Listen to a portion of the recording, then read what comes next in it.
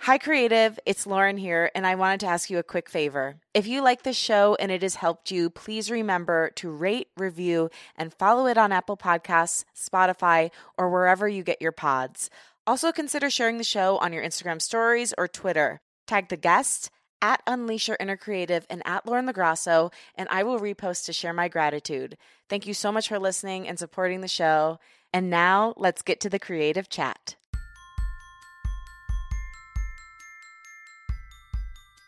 Hello, and welcome to Unleash Your Inner Creative with Lauren LaGrasso. I'm Lauren LaGrasso. I'm an award-winning podcast host and producer, singer-songwriter, public speaker, actor, and creative coach. And this show is meant to give you tools to take fear out of the driver's seat and love yourself enough to pursue whatever it is that's on your heart. On the show, we explore creativity, the creative process and journey, mental health, spirituality, and self-development. Today, you'll hear about embracing the times when you don't know the answers or when you have to endure pain on your creative journey. How open and vulnerable are you about your pain? We all go through it, and we assume that when we talk about our pain or feeling lost, we're being vulnerable. But what I've come to realize recently is that we usually talk about the stuff that's painful in the past tense, once we've overcome it. And maybe that's because we want to show people that we're strong enough to get out of that place in our lives. But I think it's causing a lot of us to miss out on the point of connection and the honesty of what it's really like to be a human being. And that kind of dialogue is what we all need as humans and creatives. So today's guest is someone you might recognize from a previous episode back in 2019. She's a spiritual teacher, healer, and a dear friend who sits down with me again. This time to talk about how life has changed for all of us through a pandemic that doesn't seem to be over just yet. Mitra Rahbar is an Iranian-born multi-hyphenate who immigrated to the United States when she was just a teenager. Since then, she's embraced herself as a creative in all forms.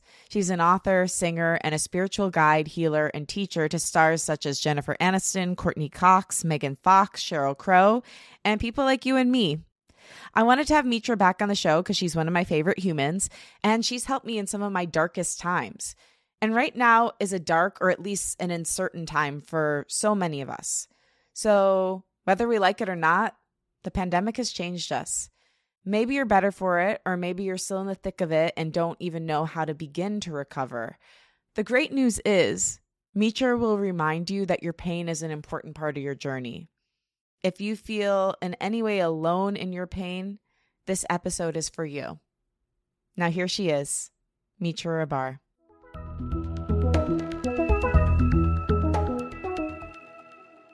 So Mitra, welcome back to Unleash Your Inner Creative. You are a repeat offender, my favorite kind. I love that kind of offending. Yes, only that kind. That's the only kind we accept. You're one of my favorite people. You've changed the course of my life so many times, but you came into my life and really became a spiritual teacher and mentor and friend and family to me back in 2016. And we always have the best talks. And we were just catching up because we haven't seen each other since the pandy. I saw you right before the pandemic. Yes, thank God. Thank God. I think it was March 2nd or 3rd, and everything shut down on the 13th. Yes. Wow. I remember we were sitting and we're talking and talking. I can't believe it. I've missed you so much. I'm so happy we're here today. You are a magical being, and I love spending time with you. It's always like effortless. Yeah, it feels the same for me. And yeah, I just remember you were like, I'm trying to get ginger because that's the thing that really helps against COVID in Iran at that time, because COVID was really bad in Iran. Yes. And you were trying to help back there. And then once COVID hit here, I'm like, I have to get ginger. But you and I, before we got on, were just talking about surrender. And you were talking about how you feel like you're finally in this place of surrender in your life. And how you don't know if you could have gotten here before the things you've gone through. And you couldn't have done it probably in your 30s or 40s. But can you talk a little bit about being in this place of surrender? And is it possible for us to get there when we're younger? First of all, I'm sure for certain people it's possible. You know, I was looking at videos of, these Sadhguru and Osho, and they seem to have maybe gotten that earlier in their life than I did. But Is it possible? 100%. But I think it's a lot of things. I think it's like we have to cook. I have to cook. I was telling you, I was in my 30s, 20s, 30s, and 40s. I was chasing so many dreams. And I was dealing with so many of my own inner fears and anxieties. As I was teaching, I was learning, I was teaching, and I was a student constantly. But I think it comes to a point of really loving the imperfections or accepting them. Mm-hmm. Like everything is imperfect and never will it be perfect. And like I was telling you before we started recording, I started not expecting anything in the day, but just the day.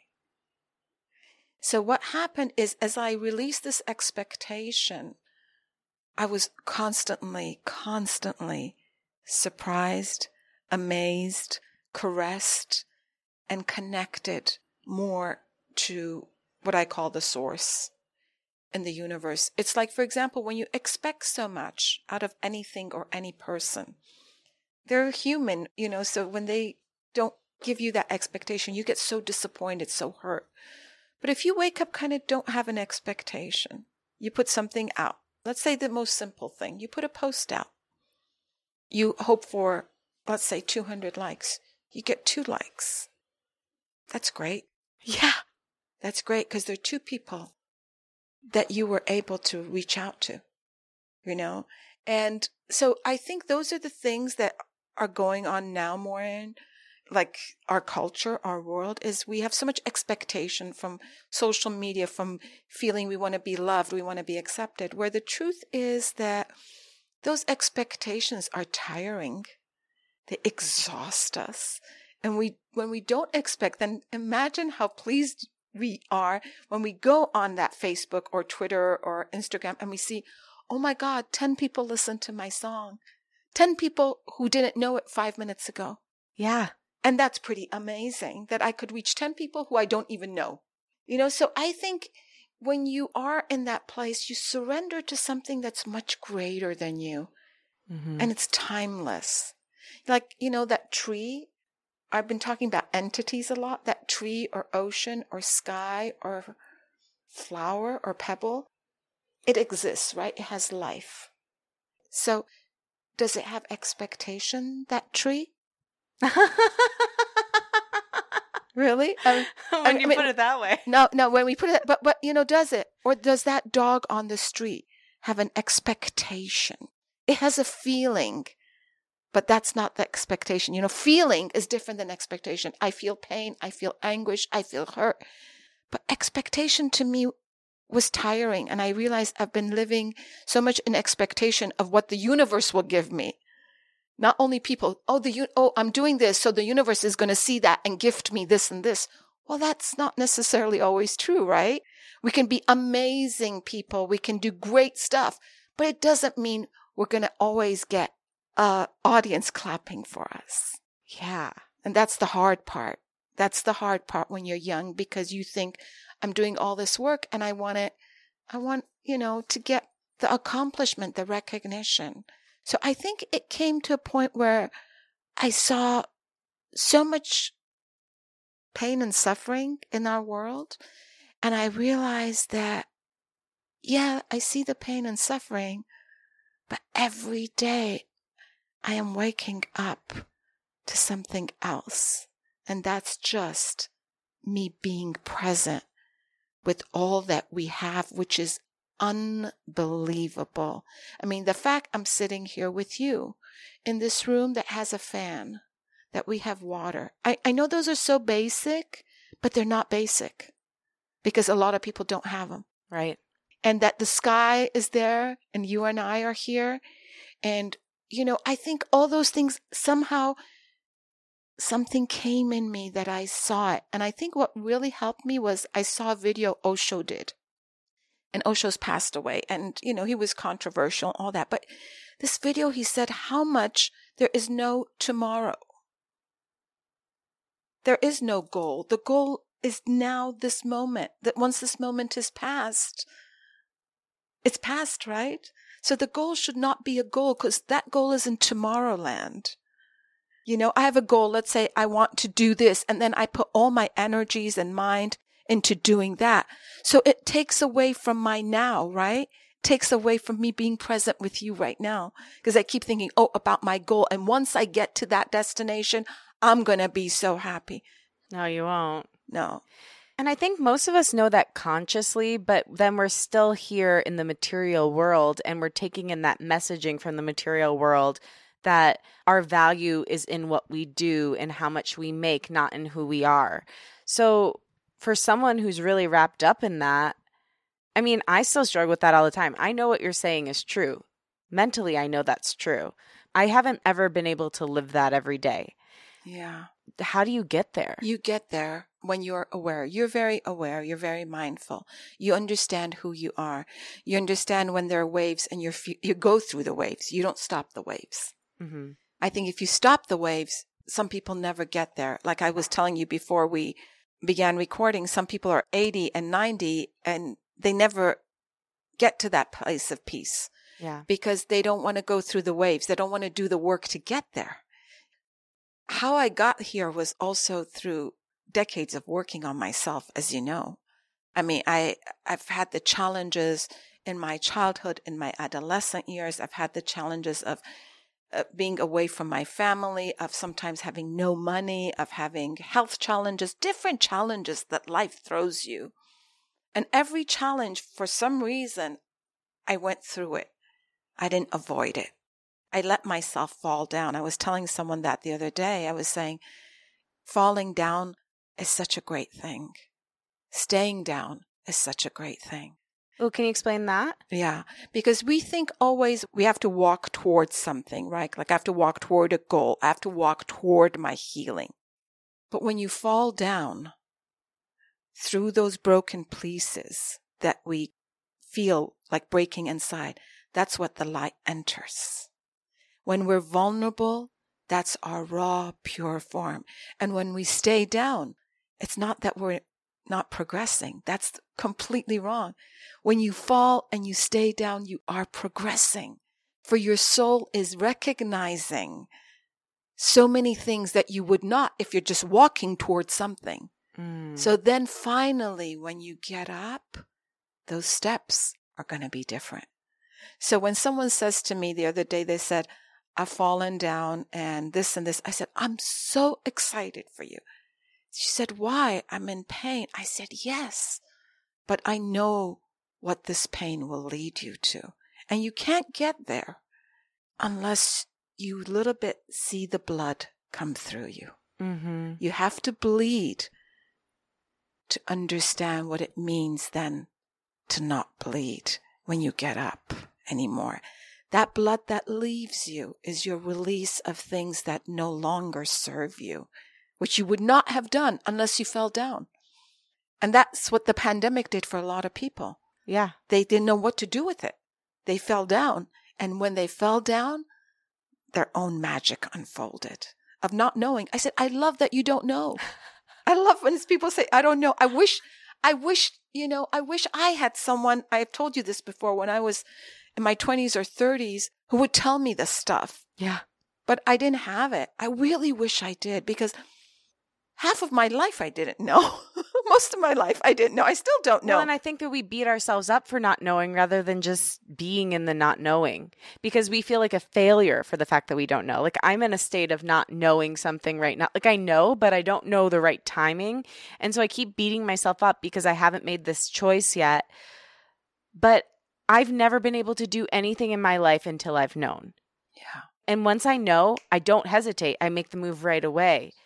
But when I don't feel 100% sure of something, I cannot move. Yeah, so I love what you said. You said, I don't know, but then when I know something, I know it. And see, that's the whole thing. Mm-hmm. I love not knowing, because when you don't know, you cannot find the answer. Yes. Because something somewhere has not aligned within you or externally, if it's external. Yeah. But when the alignment happens, then that means you're ready to know.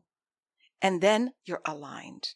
So not knowing is like being in a haze, right? Uh-huh.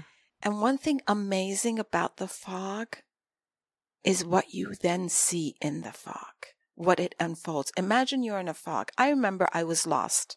One time I was driving and it was foggy and I was on the freeway and I didn't know at all where the hell I am. And I exited, which I don't know was smart or not, where then I further got lost and it was all foggy. And I remember I stopped my car and I got out and I saw that there was this beautiful, like, sound of a brook or river or something. And I said, where is this? And I realized there was like a treasure, like a gem of a nature spot that I never would have known unless that fog had led me to that exit. So what I'm saying, the same thing happens with the fog in our mind, right? Mm-hmm. Where that fog will lead you, and then the answer that comes is such a different place than when you originally asked that question before you enter the fog. So I think it's great when you're in a fog because it means your soul wants to awaken to something that you are on your way to it, but you're not fully yet aligned to it. Oh, I love that, Mitra. And I really needed to hear that. Because if we don't do something the right way, like I was even thinking when you were talking about people fall down, they instantly want to get up. Well, if you fall down, you break your leg and you get up right away, you're walking on a broken leg. Exactly. And I think the pandemic really changed me, as I know it did most people. And I'm still I'm in that pain still. I'm not out of it yet. Yeah. And I was trying to snap back, but I can't do it. Like something changed in me. And I'm still an optimist. I'm always going to be enthusiastic and excited about life and love people. But I've realized that for me, optimism isn't just like thinking everything's great all the time. It's believing that the best possible thing can and will happen, but acknowledging the pain along the way. I love that you said that. I'm so happy. Thank you for saying that because we had a small discussion about this before we began. Pain is something that we must feel. And if we don't feel it, it means we are not seeing who we are and what life is. Life has pain. We have pain. It's part of our tapestry. Just like being vulnerable is, just like being strong is, just like being childlike is. We all have the sage and the child within us, right? We both have the wisdom and the childlike wonder within us. Right. I love that you said that because I think pain should be talked about. Yes. I think this thing of society of always wanting to feel great, this is not really realistic, nor is it acknowledging who we are. But the other thing I've really noticed from going through this is people are willing to talk about pain, but only when they've come out on the other side. Yeah. There's very little discussion of when you're still in the thick of things. I think it's because there's a vulnerability that pain brings, and people don't want others to see them vulnerable because they think it's a sign of weakness, where vulnerability is the biggest sign of strength. When you let someone see your tears, believe it or not, you're giving them a confirmation that it's okay if you cry too. And that's one thing I talked about I love about you, Lauren. You use your platform to show vulnerability also, to show the sides of us that goes through life that we bleed through. Why I think pain is so important is because when there's pain, that's when we connect more to the light. Most of us don't connect to the light when we're feeling great. I mean, that requires a person who's really a devotee or a dedicated person and understands really what light means.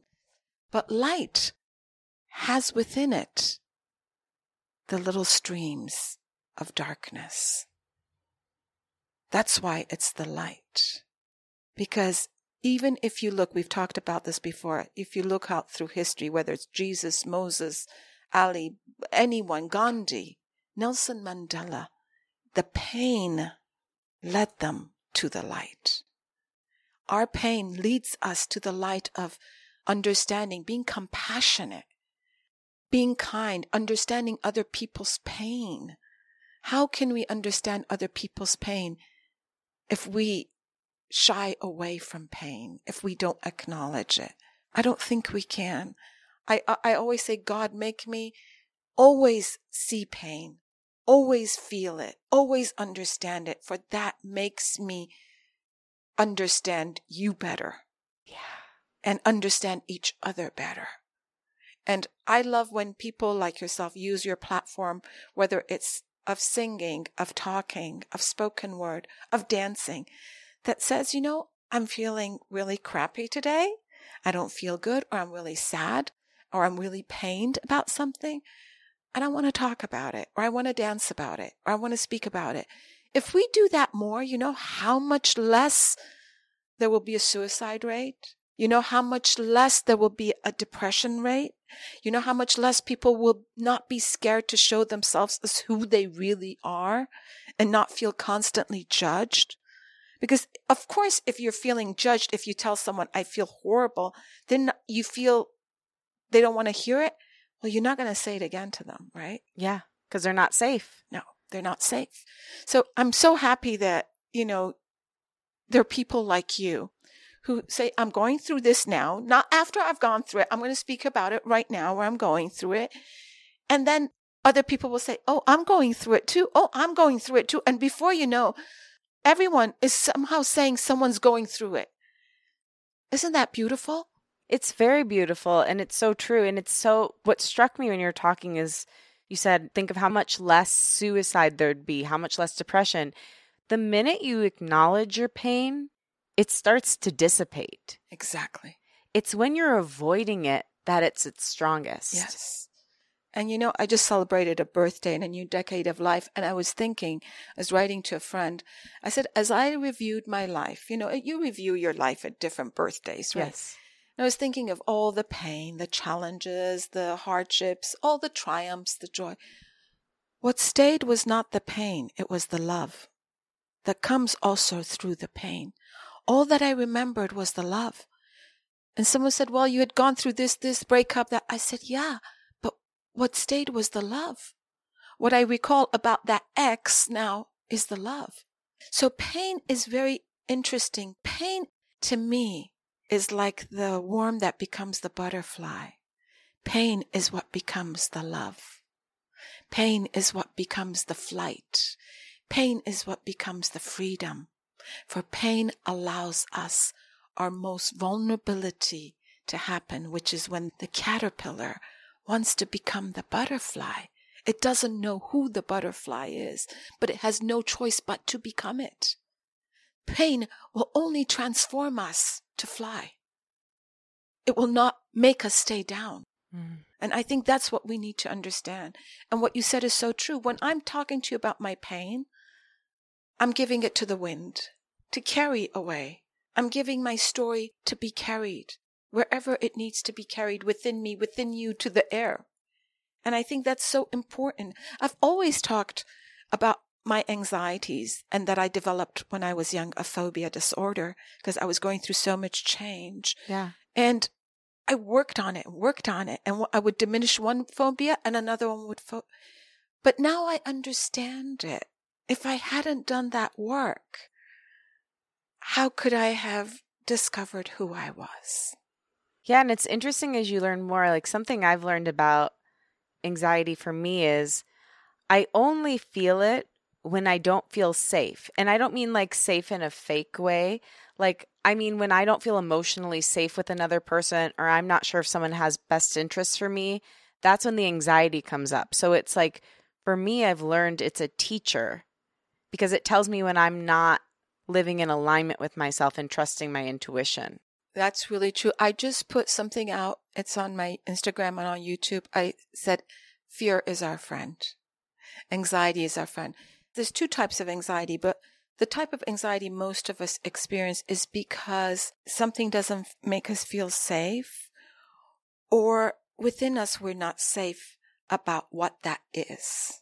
Like, let's say someone asked me to be on Broadway. Yes. We put that out there. And then let's say that happens and I get anxious. So the reason I'm getting anxious, that anxiety is a really good thing, because it means I'm excited, but maybe a little bit not confident in what I can do, right? So it means I'm not feeling safe in what the universe is giving to me. So, and sometimes anxiety gets interwoven with excitement. Yeah. And we have to remember that always anxiety is not a bad thing. And another type of anxiety, like, fear of flying, fear of intimacy, is because it's guiding you back to you. What do I feel unsafe about? Mm-hmm. What is it that I need? And sometimes it's warning you of something that you shouldn't do also. Like, lots of people said, I was anxious before this procedure and I went for a second opinion and I realized this. Yeah. And that's an anxiety that's guiding you. So anxieties are such different forms, but they can definitely guide us back to us. I mean, not to feel anxiety at all is kind of not normal. Well, I talked to this woman once, actually, it was someone I had on my show, and I was like, hey, so do you feel anxiety at all? And she's like, no. I'm like, what? I'm like, you don't feel it? She's like, yeah, my sister has it. I really don't have it. I'm fine. And I'm like, how? What did you do? Like, how do you live like this? And it was like, I really believe her. I mean, she just seemed chill. No, maybe, and you know what? There are people who have zero anxiety. Yeah. But if you have anxiety, it's not like a bad thing. No. It's bad when it paralyzes you. And I've had that when I felt paralyzed. And it makes you so indecisive. And that's when you have to look at it really deeper and maybe seek help for it, go to someone.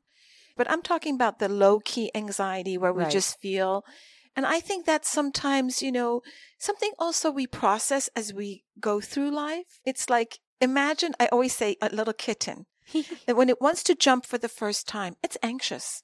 It goes back and forth and it's like, how am I going to do this? How am I going to do? That's normal. That's normal to feel. Like right now, if you say to me, Mitra, I got commissioned to do this great film. I'm putting all this energy out there. I love this for us. So you're gonna be a little bit anxious. That's not a bad thing. Yeah, it's good. Yeah, it means you care. You care. You're excited. But it's different if that anxiety then paralyzes you. That you say, Mitra, I'm not gonna even. No. I can't do it. I can't. Then that means something within you doesn't believe or love yourself. So that kind of fear can be a lack of self-love and self-belief and self-esteem. But again, I want to say this. I want to say, because I know a lot of people who are going to listen to this podcast are going to be people who are younger people or early midlife. Yeah. And I want to say this. Don't be hard on yourself. Please don't be hard on yourself. Don't expect yourself to go through these big mountains and hills and valleys and never fall down, never be anxious, never get depressed, never get disappointed. That's a part of your growing pain. And until we're breathing, I always say this, we are growing. Growth happens much more, of course, when we're young because we're so much in life. We're so much interacting with life.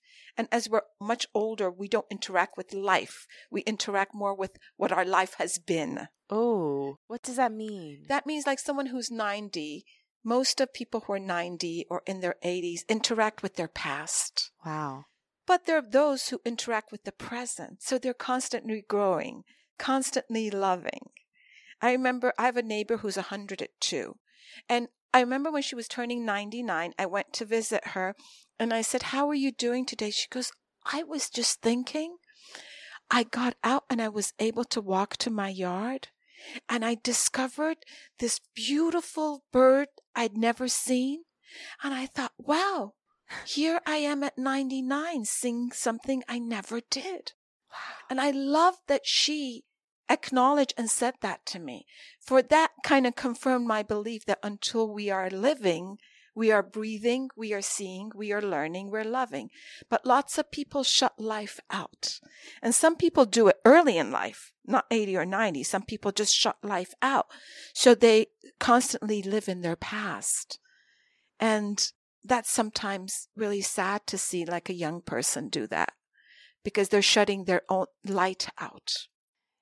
So if someone I have a couple people close to me that live in a lot of regret.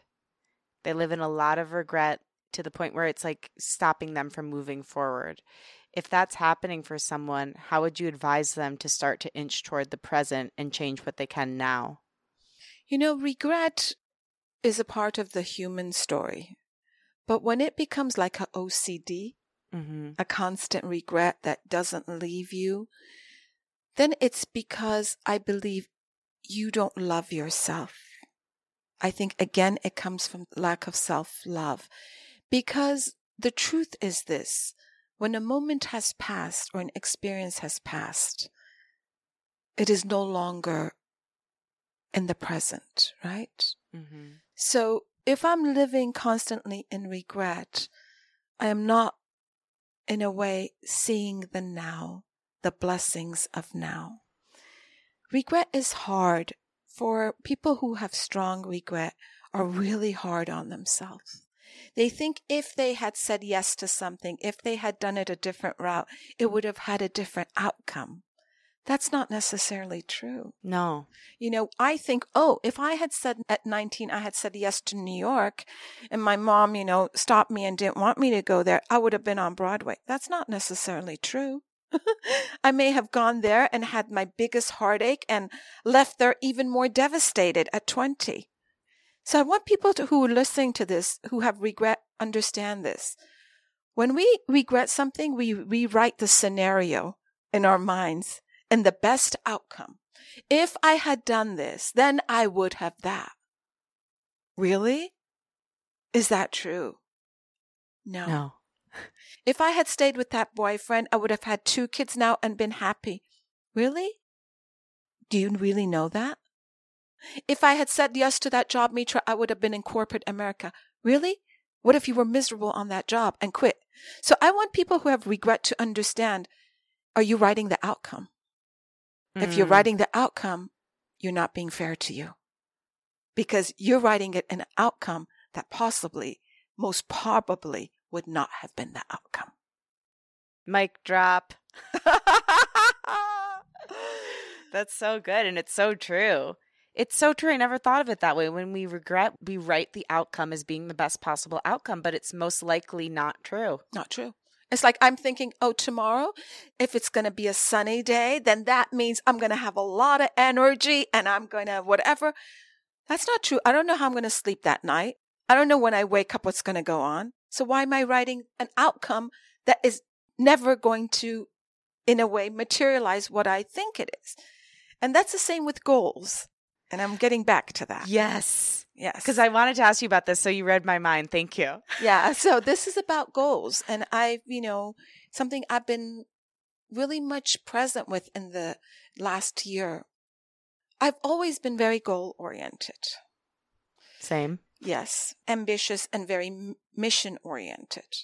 But now I've recognized that those goals stop me from living in today. Because goals are for Tomorrowland, way in the future. Nothing wrong with having goals, but something really wrong with making them your sole focus, because you're chasing life and it takes away from the now, which means what? From the gratitude and joy of this moment. I have a person who's telling me for the past 10 years that she wants to move to, I'm giving the name, like let's say Italy. Okay. So she's every day miserable living in the United States because she thinks once she gets to Italy, her whole life will change. Her goal is Italy. That hasn't been able to materialize. And she's been miserable for 10 years, literally. So I asked her, what if Italy never happens? And I said, what if you go to Italy and you don't like Italy? She goes, that destination is really important. I said, no, my friend. What's important is the journey. Because that destination, I will guarantee you, will change. I will guarantee you change. Do you think when I was 18, I thought of the destinations my life would take? None of them were what I thought at 18. Not better or worse, just different. So destinations are exhausting. It's in the flight that the magic happens. Yeah. And you can't see us, but Mitra's beautiful statement there just brought tears to my eyes, because I think I recognize that my whole life I've been chasing goals and putting my worth in goals. And then when I don't achieve them, I don't feel like I'm worth anything. And then I lost all this time in the present moment because I was so focused on what the outcome might be. Yeah. Now, I want to tell you this. I don't know if I ever sent you this email, this word that I love. It's called Risalat. Risalat means a mission that is on the soul before it comes into even life. Like people like me who believe in reincarnation or believe in God, believe that we are here each for a reason. You, my friend, have a Risalat. You have a mission in this life. And I think it's to be of service. But how you do that service, whether it's through song, through podcast, through music, through whatever comes later unfolds, is part of the Risalat. So people who are mission-oriented, which I have been myself, we confuse the mission with the goal, I think. Mission already is with us, and we will carry it always, whether we have a goal or not. You will always see people who are going through a hard plight. You will never be that person who walks and sees a homeless person or a dog on the street or a woman crying and you're going to turn your face. But that's not a goal. That's your mission. It's always with you. Yeah. So I thought always that my mission has to have goals. Like I have to have a goal of doing this and that's my mission. But no, my mission is everyday life. Yeah. And I think that's what we have to recognize. A song is produced and you have a goal producing a song, but you are the song. So you are unfolding each minute. But the song is one time everyone listens to it, yes. And that's amazing and beautiful. But you are the song. You are the podcast. And it's how you live it, how you leave your footprints on the sand that matters, not the goals. Yeah.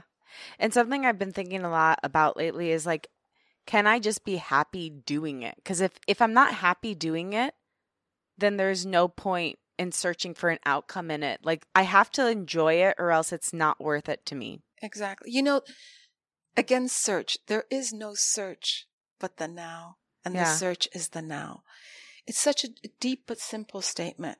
We spend most of our life thinking that somewhere else, something else, the grass is greener. The goal will make us happier. Once I get married, I'll be so happy. Once I have my first kid, I'll be so happy. Once I go on Deepak Chopra's show, I'll be so happy. Really? Does any of those change the definition of who I am? Does it change the definition of who we are? Am I not Mitra? Whether I write 5 books or sing songs, I'm still Mitra. The song is me.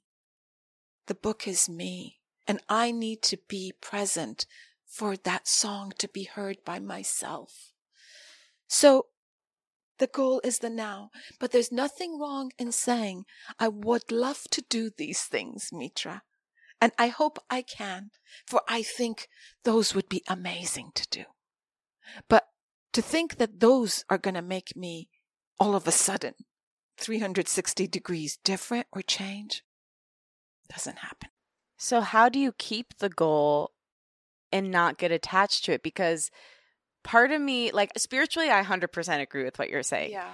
In the body, human, in my experience, I'm like 60% on board, 40% terrified of what you're saying because there's a part of me that still thinks I can control things. Yeah. And part of me feels like, okay, if I have the goal, but then I'm like, okay, well, but if it doesn't happen, that's also great because I'm still me, then I'm not actually like ambitious and going toward the goal. And there is a part of me that feels like I will never be happy if I don't hit these certain milestones. I know, because I think I know who you are, and I know that you always want to do better and better and better. Mm-hmm. Busted. But what I want to say to you is you're already good. So doing better, you're already there. So those things are just desserts. The main ingredient is what's important. And that's for the soul to be awakened and to say, I am mindful of life. I am mindful of people, right? I'm mindful of pain. I'm mindful of joy. Ambition because I was always so greatly ambitious, I've realized is a word that's kind of weird because it's about chasing something. It's about thinking that when I get there, that level puts me at a different hierarchy, or that goal puts me at a different place. Mm-hmm. I don't think that's true, my love.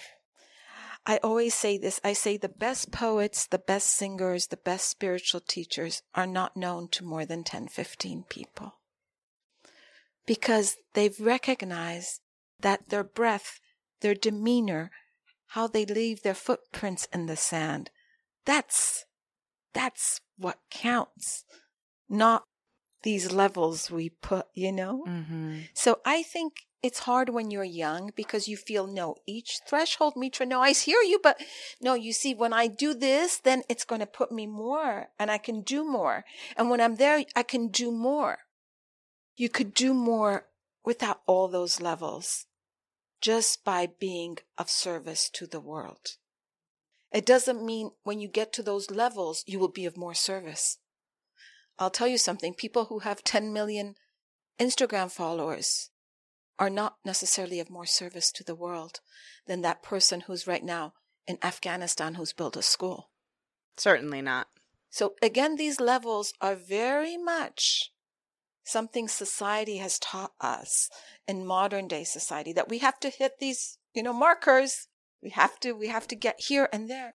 Where I'm saying the only marker that matters is those footprints in the sand, is how you wish to walk.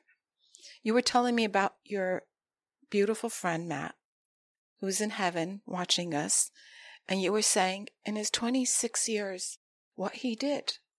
And to me, that's the perfect example of a person who was not a celebrity, but was in his young life bringing love and joy to so many. And now that you told me about him, now I will tell 5 more people to them. That resonance is all that stays, not the marker points. The marker points actually set me up for a failure because those markers will never be enough. I'll be 25, 30, 35, 40, 45, 50, 60, and I'll think then at 70, 80, I never hit my markers. And they'll make me feel like crap. And who set those markers anyway? Yeah, who set those markers? Modern day pop culture society, which deals with shallowness, but now they're becoming more alive and hopefully we're understanding differently. But do you also feel like, I feel like I'm seeing a thing where people are becoming more alive and aware and waking up, and there's an equal uprising of people who are like less that. Yes. Like with TikTok. And listen, I've talked in my last podcast about how I'm not hating on TikTok. I think it's a great tool. If you can't beat them, join them. Like I will get on there and talk about the things I want to talk about. But the fact is, there's a lot of people on there that are extremely famous for doing very simple dance moves and lip syncing. So it's like there's this uprising of that kind of thing. Like people who have like 100 million followers. Yeah. And that's the thing that's hard for me to wrap my brain around. And I'm not being bitter when I ask this. I'm just like, why are those people gaining recognition when there's people who are like the teachers of the 15 who are doing it more in silence or in the shadows? Like, why does that happen?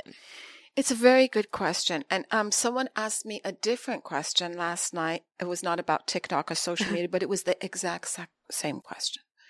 It's interesting when a famous person boils an egg, it will get 50 million hits.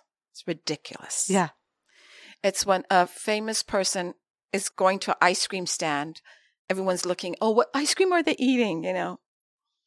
That's part of a culture that has developed in the past 20, 30 years of making these, quote, celebrity famous people our gods. Mm-hmm. And we have seen, haven't we, that a lot of them actually are not gods. Not even close. Yeah. So that is what we humans have done.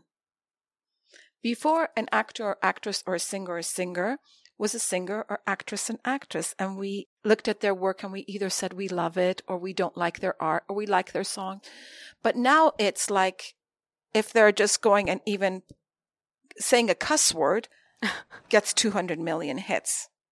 And that's what I'm hoping people will question themselves and their intellect and their choices that they're making. Do we want to fuel goodness in this world? Do we want to feel true joy, true pain, true art? Or are we just looking for people that will take our minds away because we don't want to think? Let me tell you, there's a lot of famous people I love.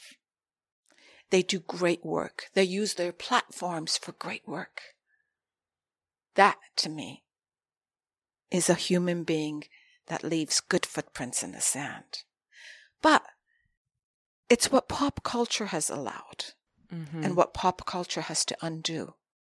Because every time these people then do a little bit wrong, then they fall from grace huge, and we then shun them, and we just like go crazy and cuss them out and just none of it's productive. None of it's humane, really. None of them is so. They're not gods and they're not Satans. Yeah. They're people like us.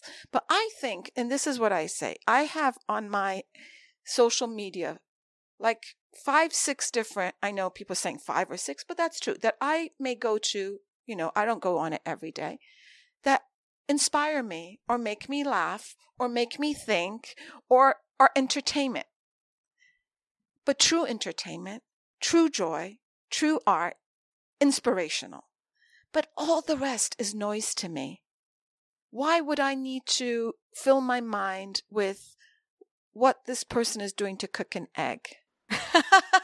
when I can listen to a song that's going to make my heart dance, or read 4 lines that's going to make me feel wonderful.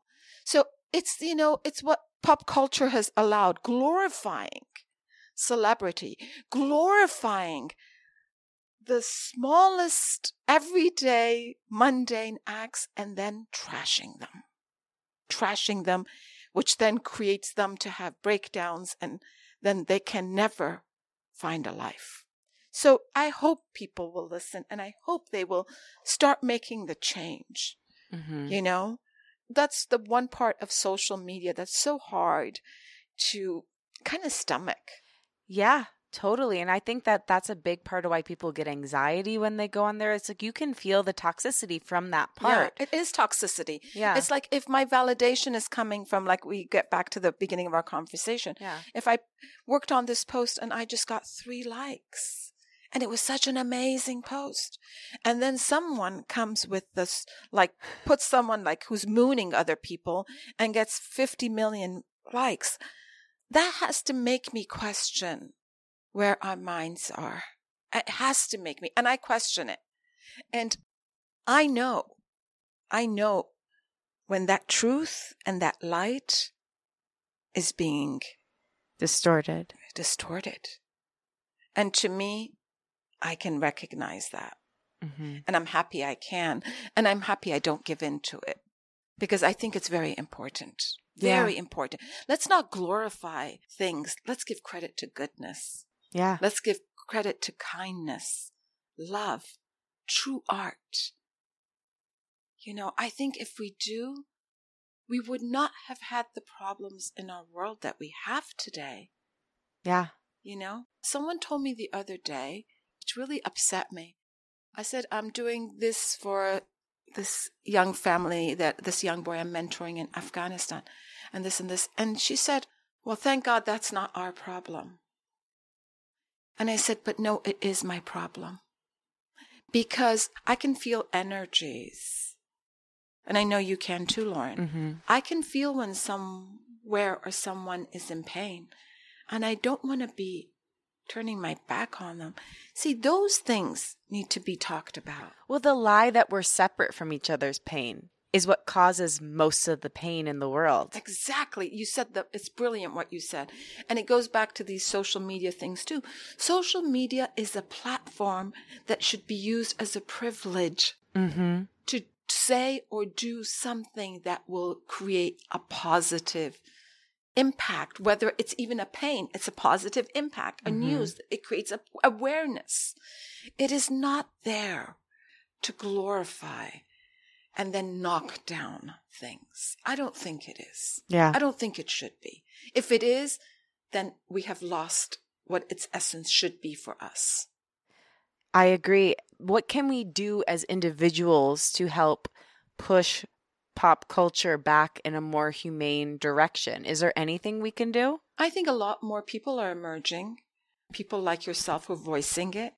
I think that's what's going to make the difference when someone listens to this, and whether it's 2 people or 4 people or 20 people who will then also think about it the next time they go on social media.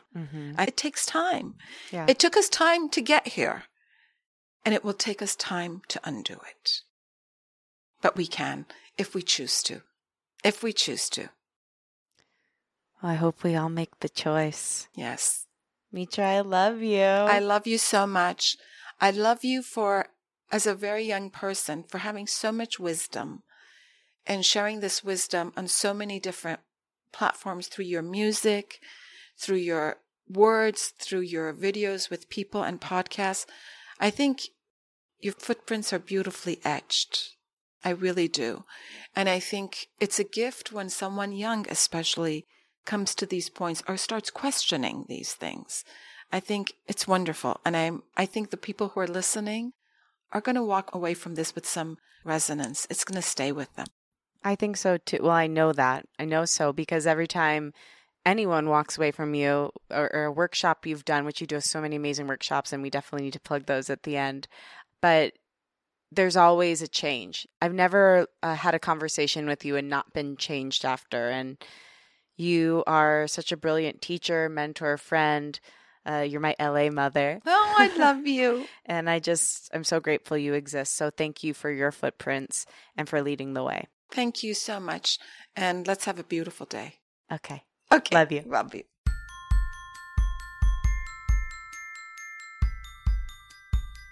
Thank you for listening, and thanks to my guest, Mitra Rahbar. For more info on Mitra, you can follow her at Voice of Mitra on Instagram.